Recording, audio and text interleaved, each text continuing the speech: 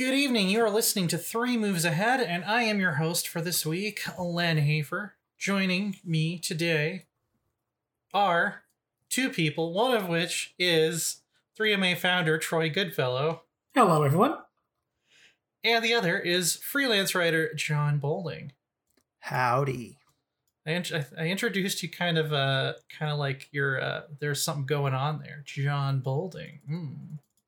Sketchy. There's always something going on there. And we're here today because it's been at least a year since we even brushed over it, but closer to 2 since we talked in depth about Civilization 6 and the Sid Meier's Civilization in general, which is still one of the more popular strategy games on Steam even to this day. And I think it's the most popular strategy game on Steam. Is it still number one? Yeah, I know you've been looking at those. It carries a solid 30,000 players average most days. Yeah. And, we're a strategy podcast, so we're going to take a look at where Civilization is in 2021. And, John, what do you think it is that keeps bringing people back to it with so many options we have now?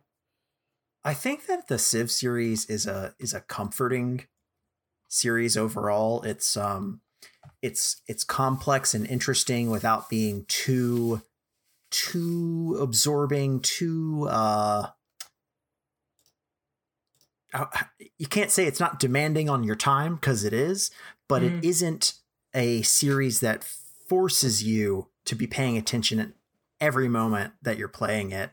And it's not a series that forces you to learn a lot of really intricate systems. There's sort of a set of rules. There's a few things you do and you play from there, and new mechanics get introduced over time as the eras progress. But a lot of the series itself is a comfort food for I think a lot of strategy gamers, and it strives to maintain a board game like simplicity, and it wants to have that sort of approachability. Generally, I think it's one of the reasons that it's not a deeply historical game, though it is history themed, and that's because that attracts sort of the maximum number of people without being too richly tied into factual historical moments, which I think is something that keeps people out of certain games rather than draws them in. And it's 30 years old this year. And that's one of the reasons I wanted to do another show here and sort of talk about Civilization 6 now that they have apparently wrapped up development on it and are looking at the future of what's next for the franchise. Yeah, it was interesting that they put out 2 expansions, and then if you don't know, they released what they were calling the New Frontier Pass, which was almost like, it ended up being like the same amount of content as an expansion. It was just spread out over many smaller pieces of DLC, which is kind of interesting, since at least the Civ series hasn't really done anything like that before. Troy, you still play a fair bit of Civ 6 as well, don't you? Yeah, it's probably one of my most common games just for comfort. It is something I play quite a bit. I think I have 1,500 hours in it in Civ 6 total. Oh, yeah. Which is a good sizable chunk. And I go back to it usually once every couple of weeks. I'll load it up. I don't always play the game to completion, but it is something that I go back to quite regularly. And do you find that there's what John said, is that sort of similar to your sentiments, or is there a reason with, we have so many historical strategy games to pick from today. What do you think keeps pulling you back to Civ 6? Well, I remember the very first Civ. I played it in university. I remember when it came out. So yeah, 30 years. I am an old man. 30 years of Civilization. Civ 6 is. It is a game that doesn't require, as someone who's played a lot of Civilization, doesn't require a lot of heavy thinking. Doesn't require a lot of paying attention. It's something I can quit, reload, and it doesn't take a whole lot to remember where I was or what I was doing. I don't have to write down plans. I don't need to track it's not like a Paradox game where I need to track what all of these other different actors are doing in real time. There are 5 or 6 other empires, and they all have pretty much the same abilities that I do. The systems are distinct. They don't really interact that much with each other, especially in Civ 6, which separates them, I think, even more than other Civs did. Production is production and science is science, and they don't interact or interplay with each other in any great, sophisticated way. John called it board gamey, and it kind of still is board gamey. They expanded the number of civilizations in Civ 6, which is always nice. So when we talk about faction design, I think there are a lot of things I really like that they did and some very big missed opportunities that they could have gone down to make the game, I think, a little bit deeper and more interesting. But it's a game where I can play the Babylonians or I can play, the Vietnamese. And they are on pretty much equal footing with the French or the Germans at the game start. It is your very traditional, the term 4X was invented for games like Civilization. It was Civilization and Massive Orion. They needed a name for these. And it really still is the archetypal 4X. It is what other games are based on. So for me, it's mostly just comfort. It is like loading up Dungeon Crawl or a Cookie Clicker. It is something I can just idle my hours away in. It's not that I don't have to think about it, because I do it. It can be a very challenging, thought-provoking, interesting game. But it is an institution. If you listen to this podcast, you have certainly played at least one Civilization, if not all 6.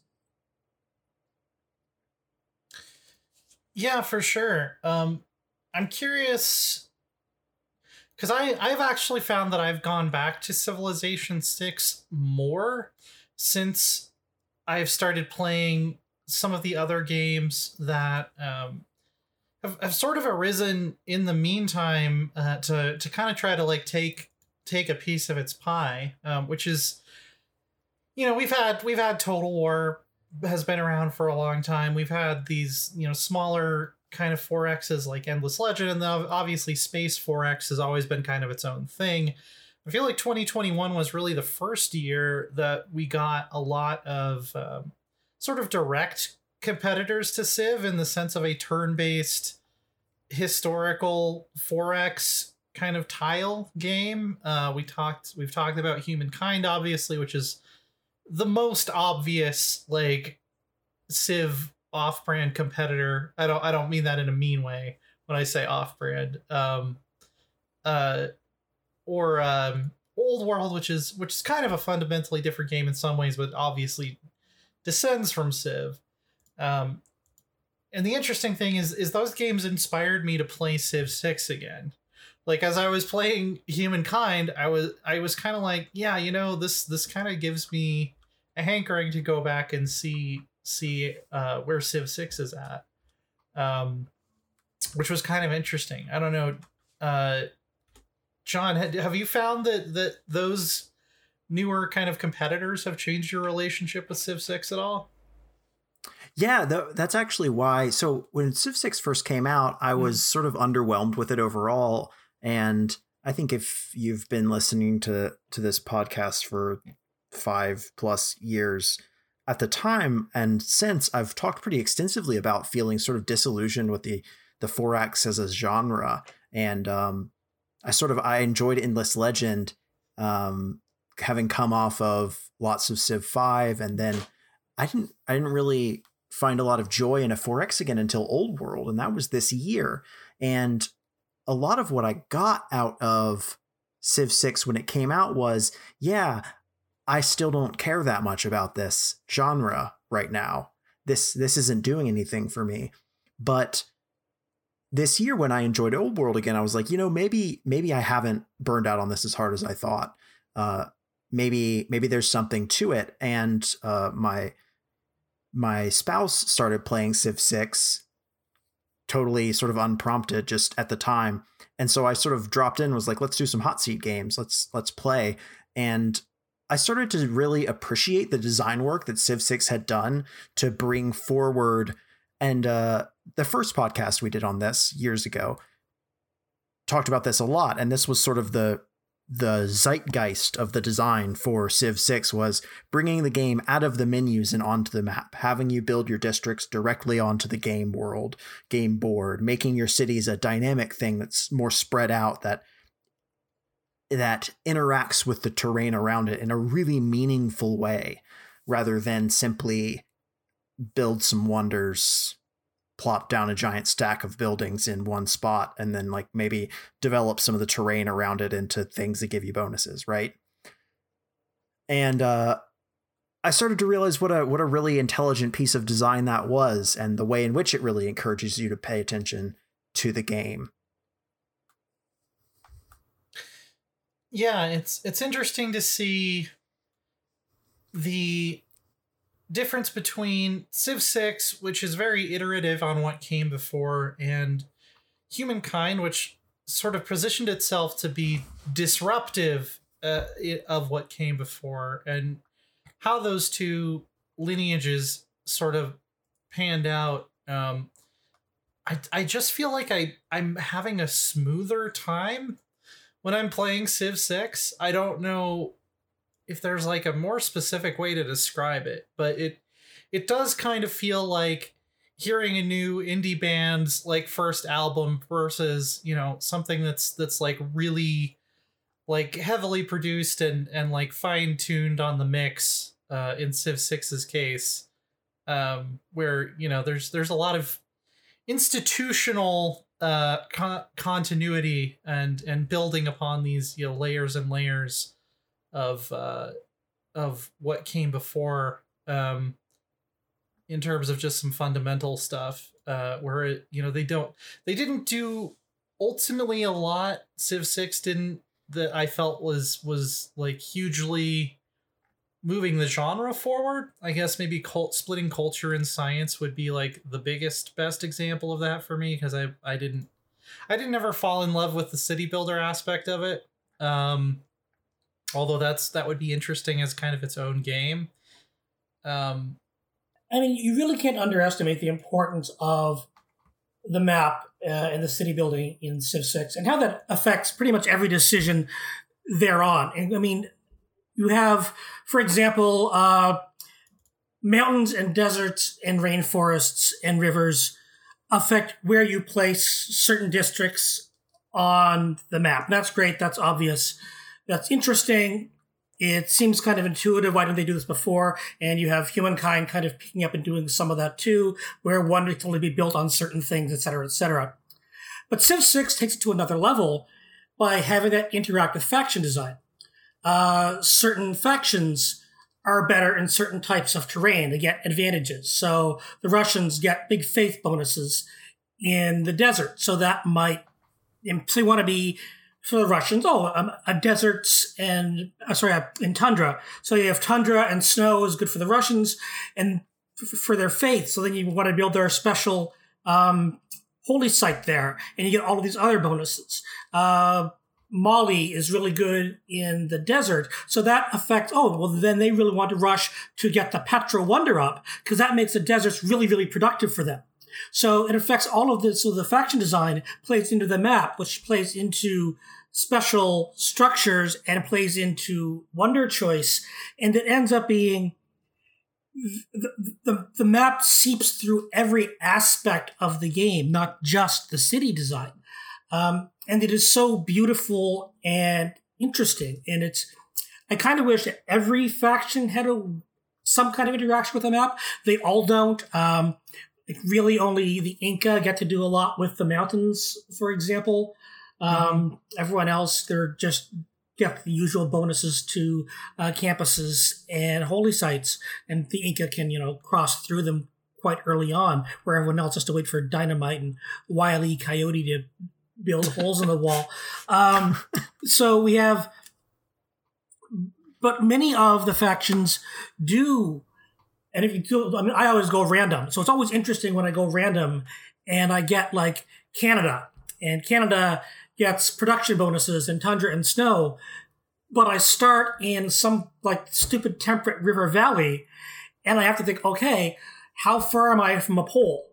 I have hockey rinks coming in like 1,200 years. I've got to move up and get those hockey rinks built. So you start exploring for what would be worthless terrain to almost every other faction. But for Canada and Russia, finding that worthless terrain is like a gold mine. Right. And it's fantastic that how that transforms the play experience. There's always exploration's always a big part of these games. I mean, it's the first X and 4X, and trying to find where to plop down the cities and find out where all the resources are, because every tile on the map interacts in interesting ways. And for example, another thing, you'll have you get to build power plants later on in the game, and wonders like the Ruhr Valley, and they offer bonuses to cities that are within 6 tiles of that electrical power plant or Ruhr Valley. So you start counting and placing that wonder based on how many cities that can affect, because power plants start causing pollution later on, and you don't want to build too many power plants. So there's all of this counting and developing and planning, and it's really intricate, and it's kind of a nice little dance, and I love that about the game.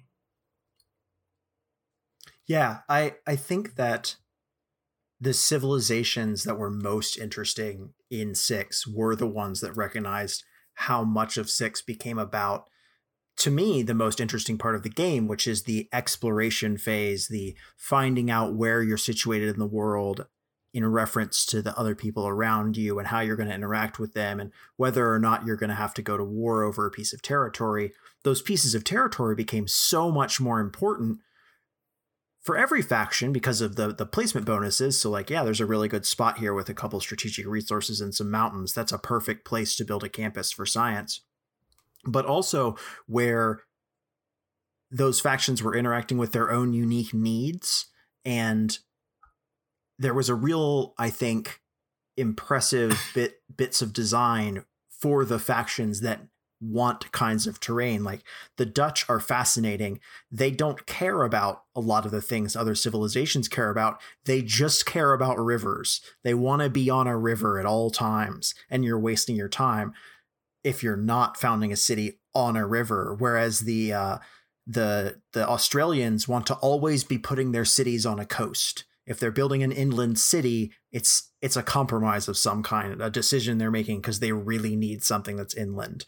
And emphasizing those bits of the design where people wanted certain kinds of terrain and where those pieces of design clashed with each other, I think has created some of the most interesting stuff in Civ 6.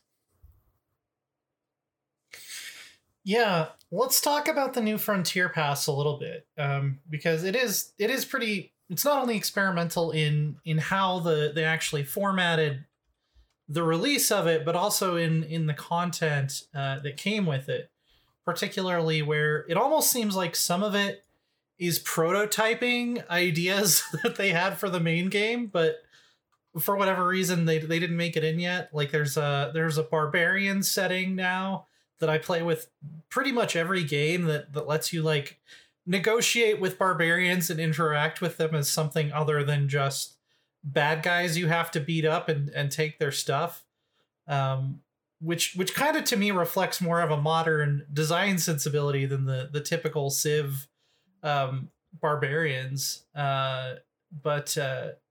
Yeah, are there any of these settings that are like auto picks for you now, or any that you don't particularly like? I think it's interesting because I played a couple games with the Barbarian Clans mode, which for the people who aren't familiar with it, allows barbarian tribes to basically, when they spawn, their little tribe, what do you call them? Centers, forts, settlements, whatever. Yeah, they can become. You can interact with them sort of diplomatically. You can pay them off to leave you alone, or pay them to attack your enemy, and depending on how the money you pay them and how you interact with them, they can eventually settle and become a city state, which are those sort of one city, single interactable places that can give you a bonus of some kind. And them becoming a city state, I think, is really cool design and it's interesting, and I like it much more than the base barbarian design, though I did eventually find that it isn't great on larger maps, and I think that's a shame because I like Civ on really big maps, and it's too bad, but it just ended up being one of those things where like, yeah, this is a fun idea, except now there's like hundreds of like not literally hundreds, but now there are like 10 more city states on the map than there were when we started, and all of them are on like Antarctica equivalents. Yeah. City state spam is definitely a thing that can sort of take over the game, I think, in Civ 6 if your settings are a certain way, if you like to crank everything up to max like I do. I haven't learned my lesson. Troy, are there any of these like kind of game modifiers that you really like? I'm a heretic. I'm a boring vanilla heretic. I do not like many of them. Really? I do not. I mean, the barbarian one was fine for a few times, but by and large, I mean, like John said, eventually you have too many. You either don't have enough gold to make a lot of difference in the early game. You can't pay them off, or it's a waste of gold when you might as well just run them over. Why would I be giving them gold to pay them off if I've got a bunch of swordsmen? It's just a waste of my money that I can use to build to rush another unit, or to have in the treasury if I have like too many military units and I'm going to war later. Because those swordsmen have mothers, Troy. Sending them off to die in the barbarian wars when you could have just paid them off and everybody could have just that's lived what they're and let paid live. for. You have the other add-ons. There's the corporate one and there's the cult one, which I thought was a bit too weird by far. Yeah. There's the historic hero one where you can get hero units, and that's kind of cool. It's a nice twist on the great people. Great people in the game, of course, are spawn different types of bonuses for your civilization. In the hero mode, you can get for 20, 25 turns kind of a special unit, King Arthur or some other great hero to run around and lead your armies and do things, and then they become relics and provide bonuses to your army. And that's nice, a little nice bit of history. But that, like the barbarian thing and the corporate thing and the barbarian thing, seem like, I think you're right. These were ideas that were thought about and weren't quite fleshed out enough for the main game. And so they stuck them in this optional game mode, in this module mode. I mean, in fact, I think the cult one is clearly just this one-off, but a lot of the other ones are, things that you can see being prototyped. Like the corporation stuff. Civ 4 had corporations in an expansion, and you could do a corporate takeover of the world, make a whole lot of money that way. In many ways, the corporate mode in Civ 6 feels a bit like that. The heroes do feel like just another pass on great people. But by and large, I don't think they add enough I don't think any of these modes make the game better than it is in its straightforward vanilla random settings. I don't think any of them add any necessary special flavor. I mean, I know a lot of people like the barbarian thing, but I just find it's one more decision I don't really think I should be making. I don't think it's an interesting decision. I don't think it's a required decision. And it does end up with, because I'm a pacifist generally by nature in Civ, I'll fight like generally one big war in the early game to knock off my nearest enemy so I can grab their space and get like 4 cities going real quick. But generally I'll go for a science victory or a culture victory after that one big war. So the more barbarians there are, the more I want to placate them. And it's like, this is just a waste of my time.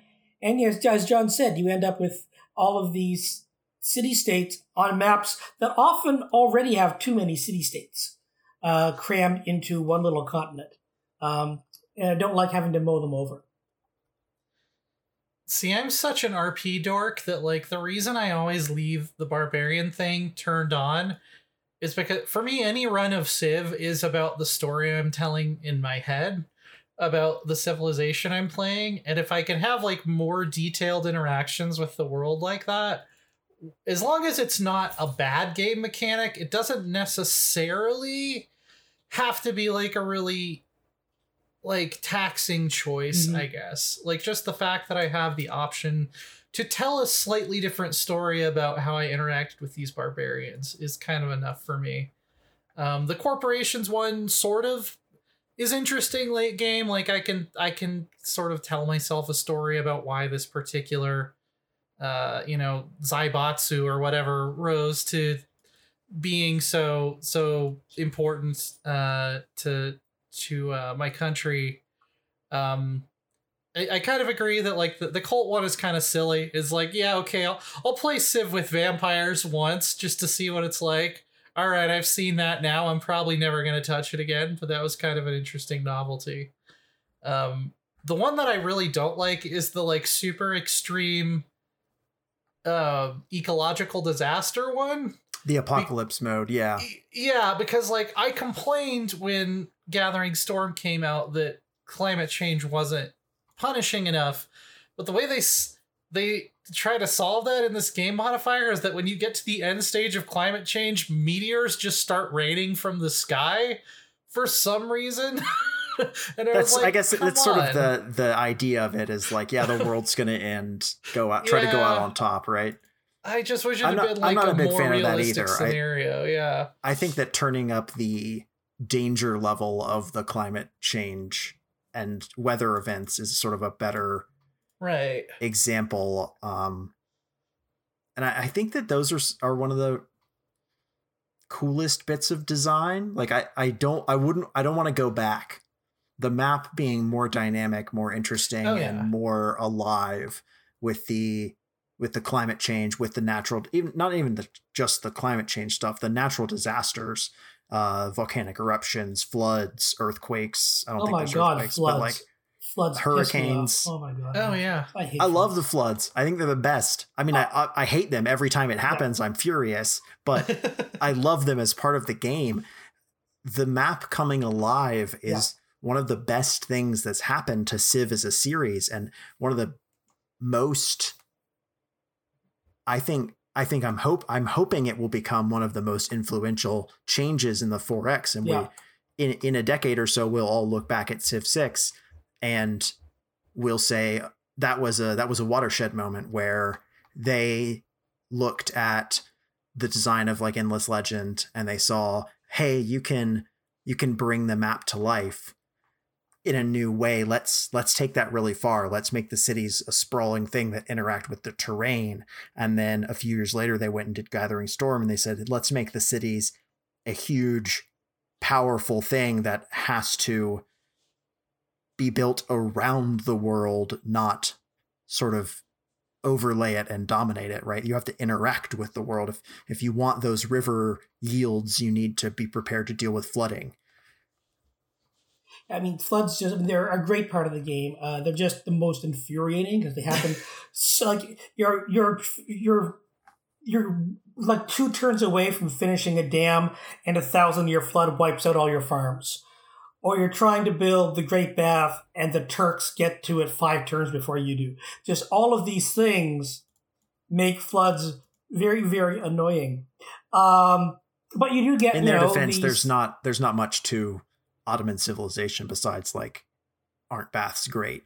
Yeah, it's just so frustrating. But they add quite a lot of color. They add a little bit even to espionage, where you can. It's not a flood, but I think. By the by, I think this is the first Civ game to do espionage properly and well and interesting. But one of the missions is to destroy a dam. And that's great. You can just flood your enemies out and ruin their productivity. And I think that's an interesting way to turn the map against your enemies. It's great. I think volcanoes are annoying, but I think floods bother me more because there are ways to stop floods, and I never get them done in time. It is an extreme Murphy's Law moment. Like, it literally happened to me last night where the turn, literally the turn my dam finished was the turn that it flooded, which means that, yes, all the farms were destroyed. Don't worry, though. They're now protected from floods. The last hurrah of the flood god. Yeah, one of the other really interesting things that they added, and I was looking, I think it was in the Vietnam pack, is they've added this new preserve district, which I find really interesting because I like to see if I can play, you know, some games I like to just go full industrial and be like, we're going to transform every tile in our empire to be as productive as possible and damn the consequences. But they've added this new kind of, it's like a housing building that doesn't give you as much as a neighborhood, but it also increases appeal and it doesn't destroy the environment around it, or that you build it on. Which I had a really interesting game where I played as the Maori, who are kind of the archetypical tree hugger Civ, I think, of the Civ 6 roster. They're the most geared towards sort of ecological preservation. And building these kind of wild cities is actually fairly viable, which I found to be kind of an interesting alternate way to play, and is another thing that I would love to see Civ pursue more in the future, is sort of these modes of directions that you could take an economically modern civilization that aren't necessarily, you know, factories and skyscrapers. Yeah, I think that was a major point of design in the initial release with national parks, right? This idea that late game you would start to look at empty space in your empire or already developed space and think, maybe I should be using this to instead draw in tourism or gain some other kind of benefit of income or faith or what have you from these empty spaces. And I really like, again, it's another way of exploring the idea of activating the map. And it is really something that the designers went all in on with Civ 6, and just the decision to build a preserve is a really interesting one in Civ 6. And I really like the preserve, especially as a building, because I like how it's a very precise decision that you make fairly early on in the game, because you get the preserve. I want to say it's still in the Stone Age. It's like the ancient age, ancient era. I think it's ancient era, yeah. Yeah, it's mysticism, which I think is only like the second or third column of technology. Right, and so you get it, and you immediately get the first building. I think it's just like the Grove or something like that. Mm-hmm. That immediately can powerhouse the tiles nearby. Right, if there are breathtaking appeal tiles, they get like food, faith, culture. They get this massive yield boost that can be huge, especially if you're going for any of the religious or cultural victory types. Those bonuses can be fundamental, right?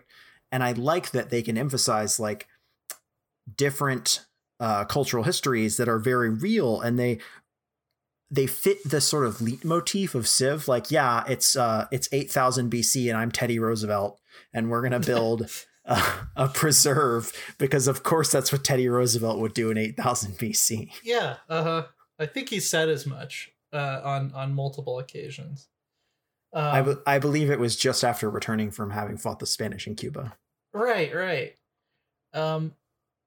Yeah, and that's, I think that ultimately might be the thing that I've come away admiring the most about Civ 6 is that, they've given us tools like the Preserve, they've given us tools like the National Park, they've finally split off to demonstrate that like you can have a very advanced, culture complex civilization that, just because they didn't discover, gunpowder before their neighbors did, doesn't necessarily mean that, they were living in, caveman times or whatever.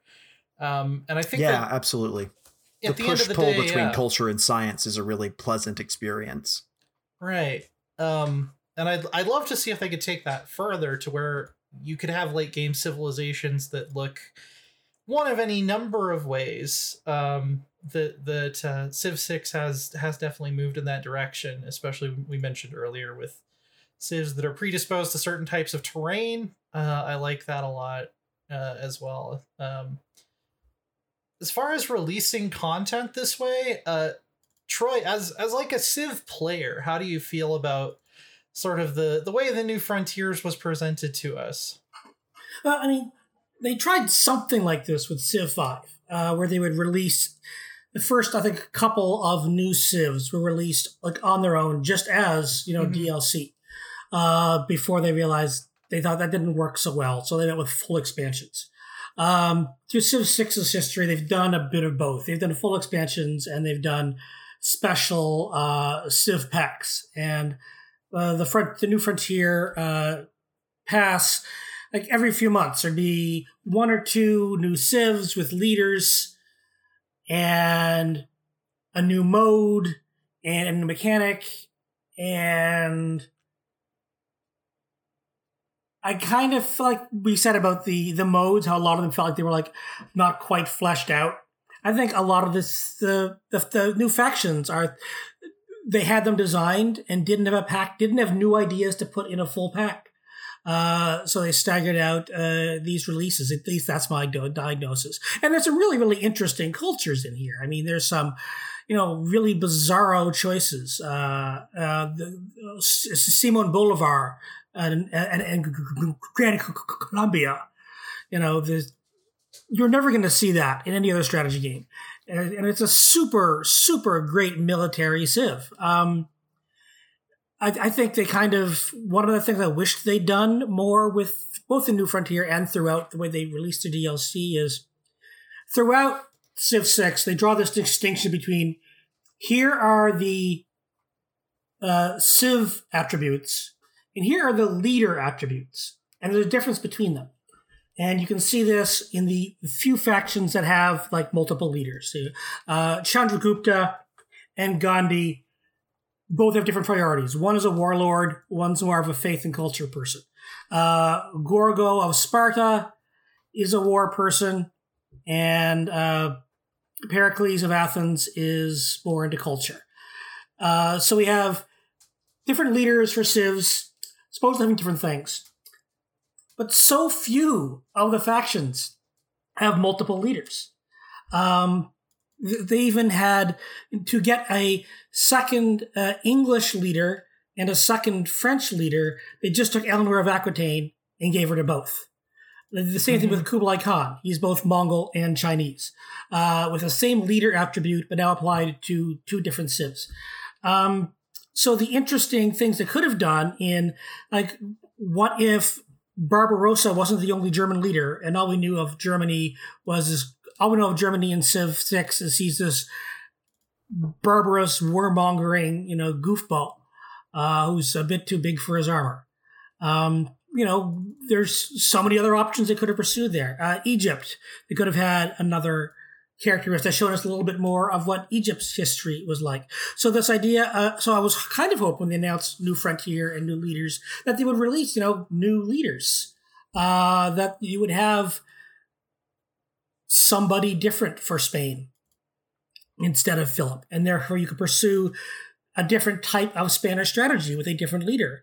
So the fact that I could talk about the Roman bonuses, and they're not Trajan's bonuses. He's the only Roman leader. So they're Rome's bonuses, what Trajan does. So I think there was a missed opportunity in the New Frontier to, release new leaders to help people.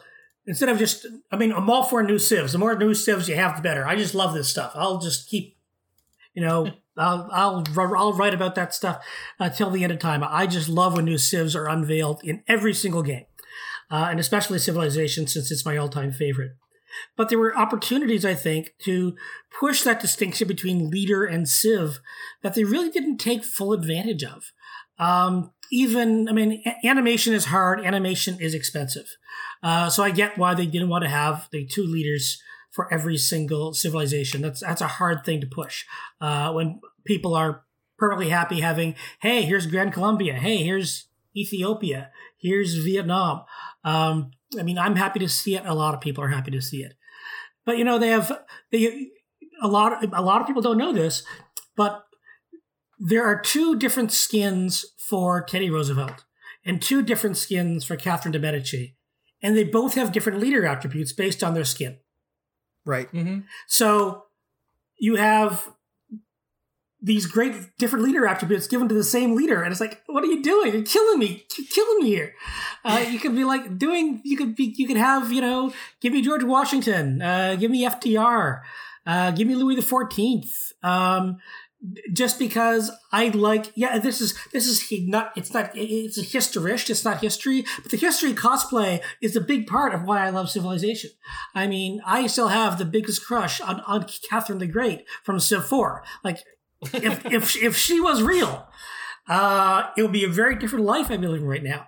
That's very valid, very valid. But I mean, she is my all-time game crush. So, you should be having these sorts of, the more characters you have, the more cosplay you can have for the leaders, I think would make Civ, to emphasize the variety, not just of Civs, but varieties of Civs within history. So that we don't have the stereotype, the French are always, about culture and diplomacy. No, they're also about, burning down your farms and that sort of thing. Germany's not always about war. They're also about, Goethe and Beethoven. There are all kinds of different things you can do to make the game, I think, interesting and make the cultures come alive in different ways if they'd push that leader thing just a little bit more. And I'd hoped New Frontier would have been when they'd done that. Yeah, I completely agree with you. I think that it was a real missed opportunity where the game... Here's why I think it was a missed opportunity. I think that there was a realization that it was really, really hard to design a second leader ability for the same set of civilization traits. And I think the first example you brought up, which was India, is a perfect example because India is a civilization that's built around religious victory, maybe a little bit of military going on, but like you're focusing on a religious victory or a diplomatic victory. Maybe you're going to luck into a cultural victory of some kind. That's what India's traits are made for. And therefore that's what Gandhi's traits do. Suddenly you add Chandragupta, who's like kind of a war civ leader, and India's just not really built for that. The regular India traits, it's not a unified set of abilities. And I think that's why some of the more successful later designs were on the civilizations, like I think the Eleanor of Aquitaine is a great example. She just has an ability that would literally be great no matter which civilization you gave it to, right? She has the ability where she's making other cities jealous of her cool stuff, and so they want to join her empire. That would work no matter what, right? And so I think that tough little... That was a really tough design nut to crack.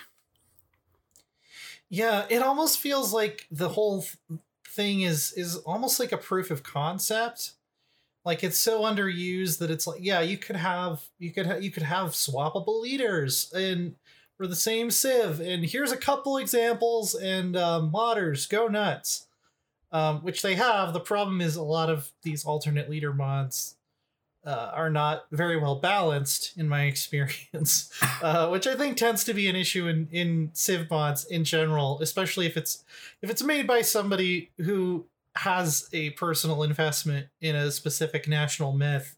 They can go a little bit crazy sometimes with the bonuses for certain leaders. Yeah, it's weird. It's weird that they included it and they didn't use it more. But out of the new leaders and cultures that have been introduced in New Frontier, I know, Troy, you mentioned Grand Columbia, but is there a specific one that is your overall favorite? Of the new ones, I mean, it's probably... They're all kind of interesting. I mean, it might be Babylon, actually, because Babylon legitimately breaks the game in, like, the weirdest ways. Babylon's special trait is... One of the cool things in Civ 6 are Eurekas. If you create a little mini task, you get a bonus to research a specific tech. So, for example, if your slinger kills a unit, you get 40% of the research cost towards archery. because you discovered something special about making things go far. Babylon's special ability is Eureka's give you 100%. So your slinger would kill a unit, and you've discovered archery. It's like, okay, fantastic. I was playing a game as Babylon, and I had battleships in like 900 AD because I was just chasing Eurekas. So I was sailing around in my coal-powered battleships. I was still puttering around with very primitive sanitation in my cities. But I was just wrecking stuff. I thought they might nerf it because this is just way too overpowered. But the con is that Babylon's ordinary science is much slower than everybody else's. So you're really relying on the Eurekas to keep you moving. If you go the regular science, Babylon's going to lag a bit. But it's a really fun special ability that allows you to do things that are kind of weird. I mean, Civ 6 doesn't have a Venice in Civ 5. Civ 5 had Venice, which was kind of it was a one city. They couldn't build settlers. If they wanted to expand, they had to buy city-states. Effectively. It's my favorite Civ in Civ 5. Completely unique, completely original, really challenged you to how to think about the game. Civ 6 doesn't have any of those. But Babylon does have, I think, the power that I think makes me laugh the hardest at the kind of the weird alternate, I'm just running around. I'm running around with crossbows in 200 BC.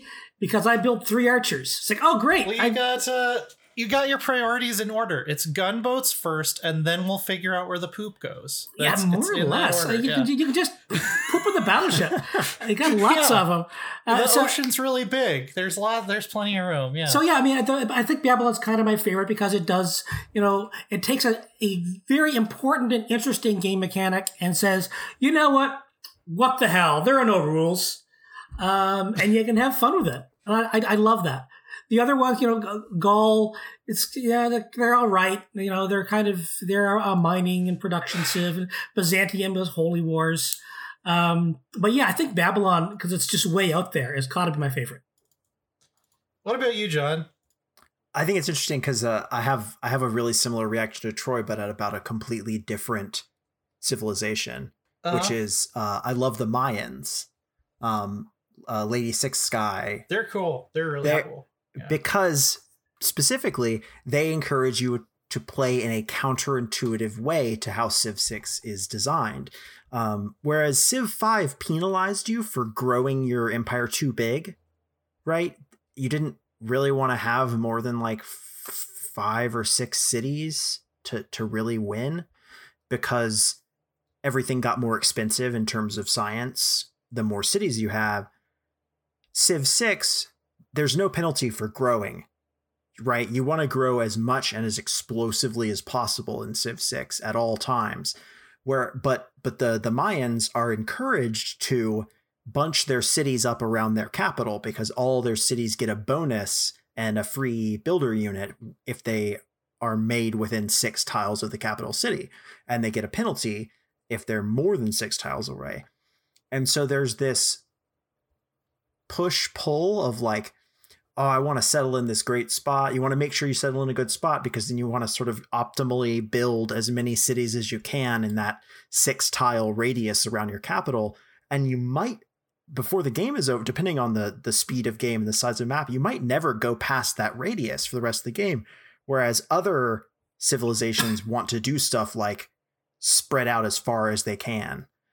And I think that one of the reasons I like the Mayans is because I think the most missed opportunity in Civ 6 was setting a limit on growth, trying to encourage you to figure out where to build or not build, when to expand and not to expand, because it's an easy answer in Civ 6. That's not a choice to be made, let alone an interesting choice.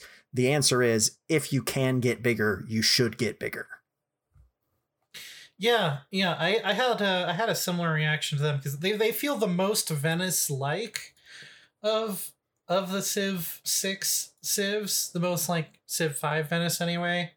Yeah, they're really good on if you're like getting boxed in by a lot of aggressive neighbors, because you don't really have to care. You can do a lot more with less land, and everything outside of that is like, that doesn't count. That city doesn't really count. Like, I don't care if it gets captured because it's kind of crap anyway for me. Yeah, even as like a major Celtophile, I guess you could say, I was not super impressed with Gaul either. They're just kind of, hey, Hallstatt culture, ironworking. Can we do something with that? Yeah, all right, sounds good. Like they're pretty straightforward. Yeah, those ones I think are the ones that I found the most interesting. Vietnam's kind of fun. Kublai Khan China is kind of an interesting spin on the typical China, which I've played a lot of China in Civ 6, so it got a little bit old. So having some new options for them was cool. I think that. Do you ever build the Great Wall? Because I hardly ever build forts, so I never saw much point in building Great Wall beyond getting the era bonus points for building a Great Wall section. Oh, the Great Wall is hysterical. It's so much fun to build. Okay. Because of the no, I'm serious. Because of the way that it draws on the map, you mean? Well, yes, but also just because I want to draw a pretty line doesn't mean that it's not also useful in the game. It's the culture boost. It can really shoot China's culture production through the moon. Especially if you're like, oh, too bad I got some tundra. Guess I'll just build some Great Wall on it. And then you get, each individual section ends up being like worth 6 or so culture by the time you're finished building lots of Great Wall. But it is definitely a strategy that's very reliant on like, oh, I got to get the pyramids as early as I can so I can get all these bonus builds on my workers so that I'm building like a single builder unit and it's able to make, 8 sections of Great Wall. Right. Well, so we're looking. Oh, go ahead. I want to give a shout out to one of the ones that to me felt the most like a let's test this mechanic in case it's interesting for the future, right? And that one is Portugal, which has the ability to basically Portugal is desperately and at all times wants open borders with other people because they have a unique unit with the ability to build inside their opponent's territory. That is really interesting. I haven't actually played as them. Yeah. And I think it's really fascinating because it almost weaponizes the map is important nature of Civ 6, right? Where eventually you get the Now, which has the ability to build the Feitoria, which is this little offshore fortress. And if you're familiar with the history of Portuguese colonization, this was kind of their thing. They really liked to show up somewhere, realize the locals had something they wanted, build a fortress, and then start getting the thing from the locals. And if the locals ever got mad about it, they were just going to go hide in their fortress until the locals forgot. And so this is a thing you can now do. You go into your opponent's territory and you build it on a coast tile adjacent to land and one of their resources, like their bonus or luxury. So their honey or their silk or whatever. And it gives you money. And it makes your trade routes to that city more valuable. And so now Portugal is this wheeling and dealing civilization where you're like, I promise that if you give me open borders with you, I won't build a bunch of fortresses on your coast. Just kidding. Yeah. I like that a lot. Well, the Portugal also has, this real big penalty that they can only trade with foreign coastal cities. They can't trade with a foreign inland city. So they are really a maritime civ. So it is that great bone. I mean, the Now is a great unit. I love plopping down Fetorias. But they and a few other civs are so dependent on being nice.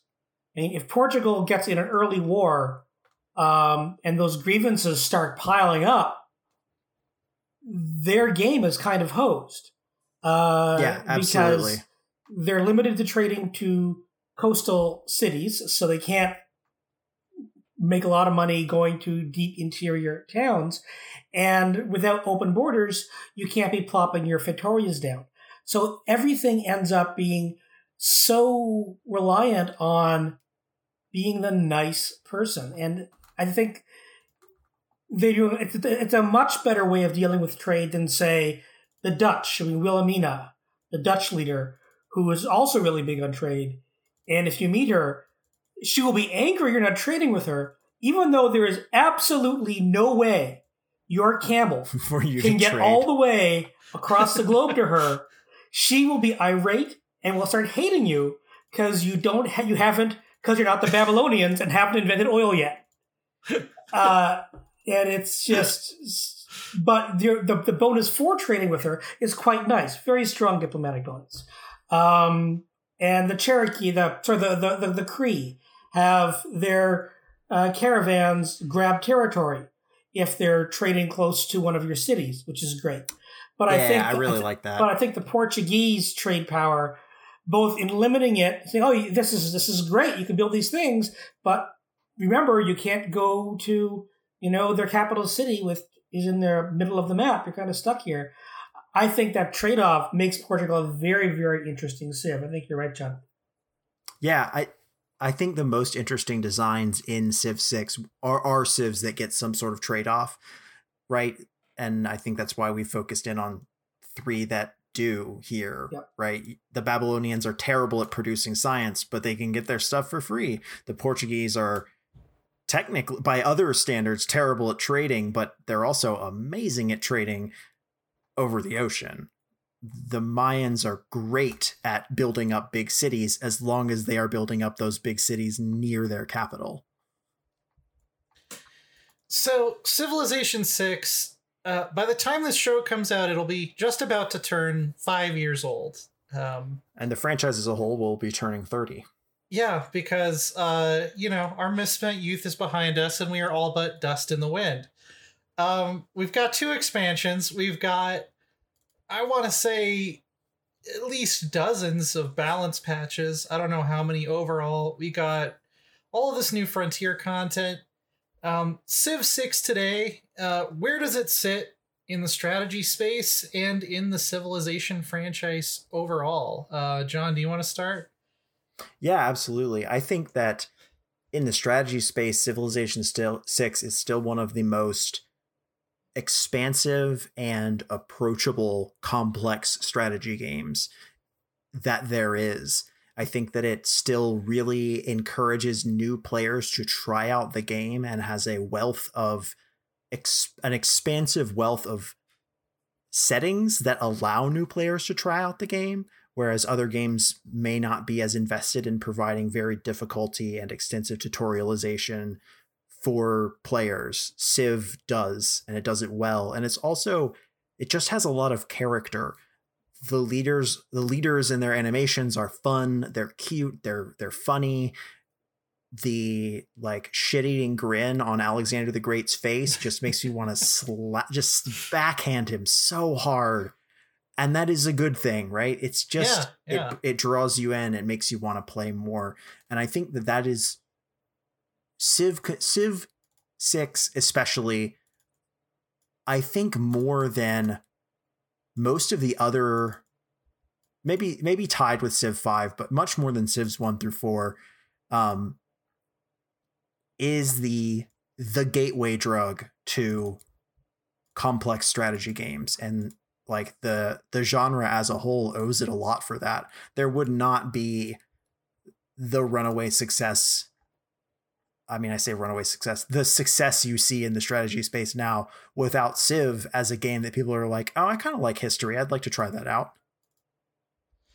Would you say that it's your favorite Civ game at this point, or where does it fall in that list? I think that's hard. I still have far fewer hours played than in Civ 5, but now that I can play it from the couch, which I couldn't do before, I can see myself picking up a lot more hours on the road to a Civ 7 coming out. And, I say that, but at the same time, I can't see myself going back to Civ 5.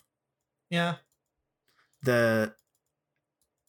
I criticize the uniqueness of the faction designs in Civ 6, but I wouldn't trade the quality of life improvements and the sort of general activation of the map as a play space.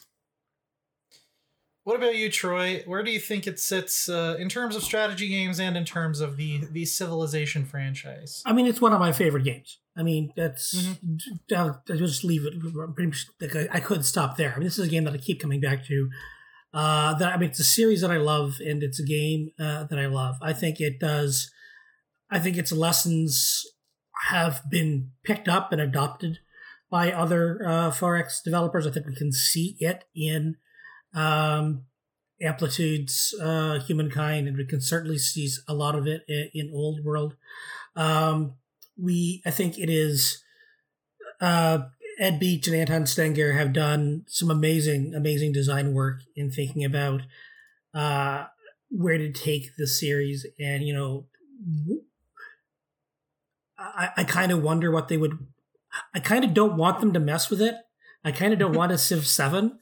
Really interesting. Because with Civ 5, I can see where they could take this, and they could push here and push there, and Civ 6 will give us some of this stuff. And they did some of that and a lot of other new things. I mean, I guess the one thing I wish they would do in Civ 6 is, man, they still can't get religion right. Missionary spam, there's got to be, I don't know why, religious victories, first, why we have them, and second, why missionary spam is the solution here. It's just, it's so frustrating. I mean, some of the civs built around religion can be interesting, but it's really not an interesting mode of gameplay. But in general, I mean, I don't know what a Civ 7 would look like. I mean, they certainly can't go back to all the buildings have to be inside the city space. They're not going to go back to multiple units in a stack. I don't know. I could see them do something like Humankind, where you can have a limited...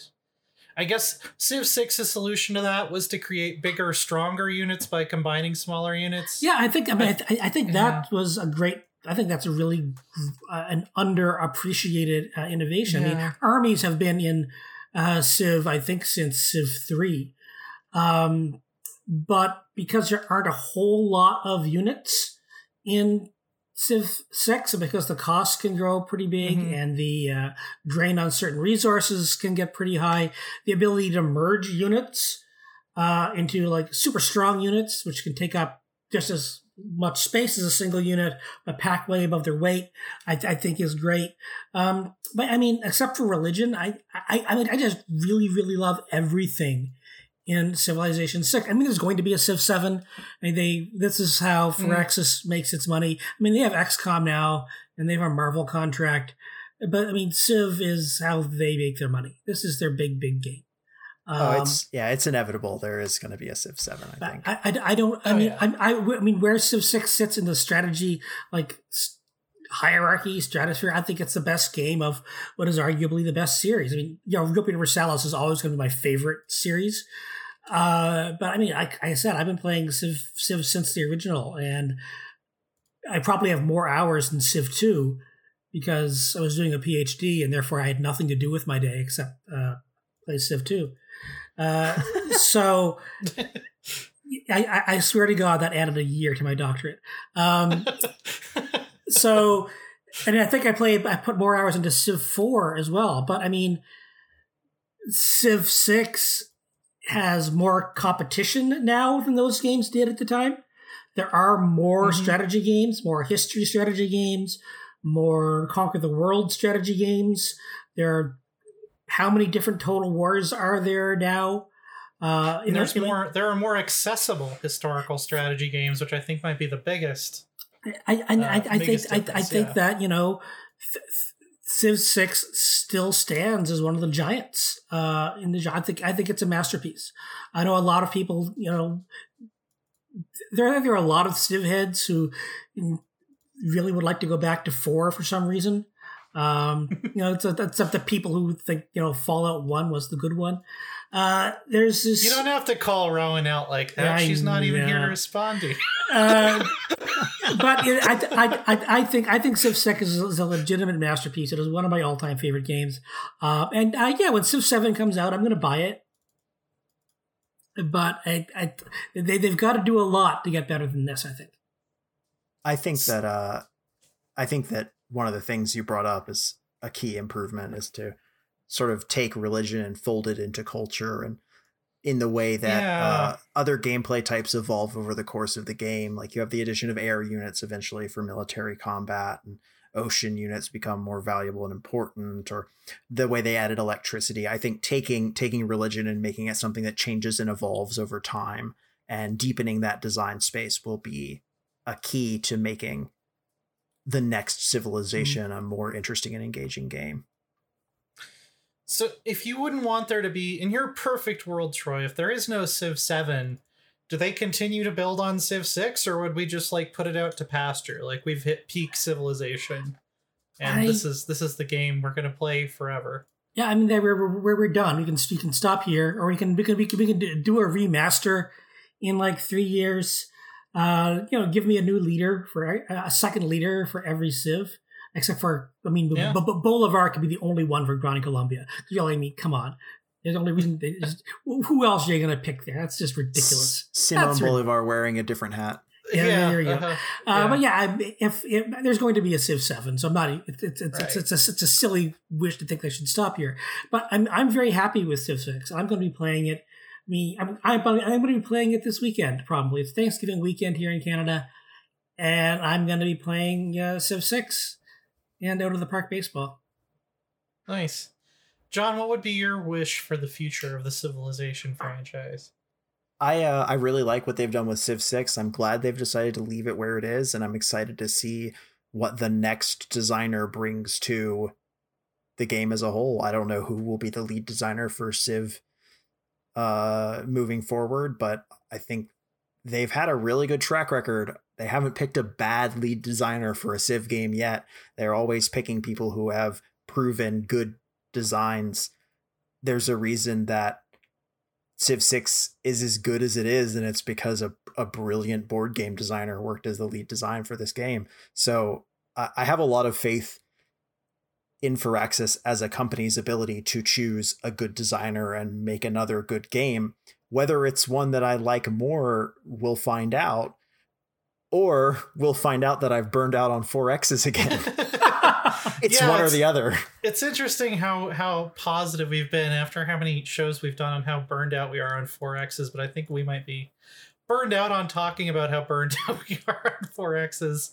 I think I landed in a similar place. I think Civ 5 will always be my Civ, just because, I was in college. I was in the exact right place in my life that I needed a game like Civilization 5 when Civilization 5 came along. And I played 4 and I played 3, but I don't have the hundreds and hundreds of hours in them that I do in 5. That being said, if I'm going to go play any Civilization game like right now, after we get done recording the podcast, I'm probably firing up Civ 6. I have my criticisms, but I'm relatively happy with where it's landed after 5 years of development. And I think it is, it's still a terrific 4X game to get in today. I would even recommend it, especially for a new player, over something like Old World or Humankind, I think, for a lot of the reasons we've already discussed. But I think that's going to do it for this. I turned a little bit Scottish there for a second. Do it for this week. I don't know. Do it. I'm being haunted by the spirit of Fraser. Can we go out on how much I hate Wilfrid Laurier in this game? Not because I have anything against Canada, but because I'm sick of hearing "Oh Canada" come up over and over. Oh, Troy, are you going to take that? Are you just going to take He that? is. Okay. Laurier is a pain in the ass because the diplomatic victories are just so easy for that little bastard. And I can't do a surprise war on him. Yes, so he knows I'm coming.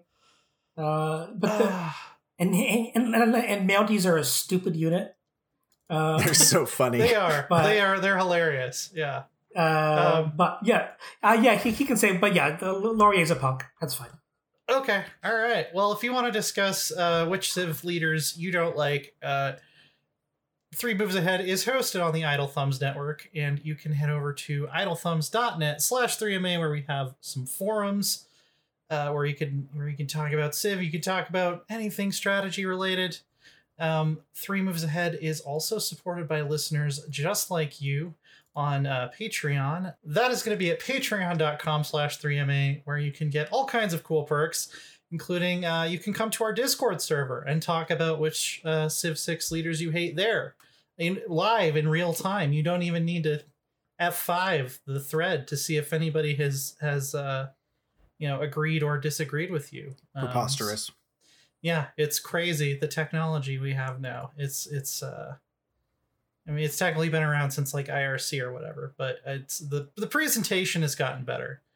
And you can also find us on Twitter. We're at 3MA is our Twitter tag over there. This episode was produced by me, and we'll be back next week with more 3MA. Until then, for Troy and for John, this is Len saying good night. Oh, you know what I should have said I wanted for Civ 7? I want the ability to build roads back. I'm going to build my own damn roads.